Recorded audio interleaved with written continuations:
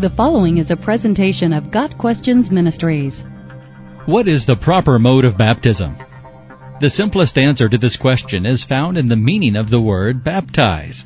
It comes from a Greek word which means to submerge in water. Therefore, baptism by sprinkling or by pouring is an oxymoron, something that is self-contradictory. Baptism by sprinkling would mean submerging someone in water by sprinkling water on them. Baptism, by its inherent definition, must be an act of immersion in water. Baptism illustrates a believer's identification with Christ's death, burial, and resurrection. Or don't you know that all of us who were baptized into Christ Jesus were baptized into His death? We were therefore buried with Him through baptism into death, in order that, just as Christ was raised from the dead through the glory of the Father, we too may live a new life. Romans 6 verses 3 and 4.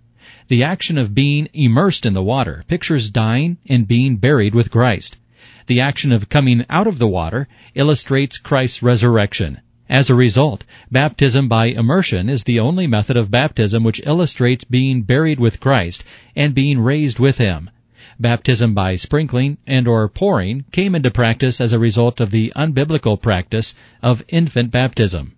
Baptism by immersion, while it is the most biblical mode of identifying with Christ, is not, as some believe, a prerequisite for salvation.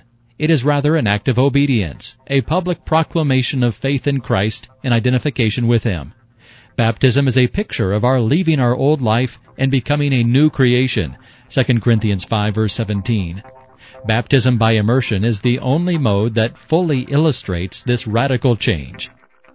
Got Questions Ministries seeks to glorify the Lord Jesus Christ by providing biblical answers to today's questions. Online at gotquestions.org.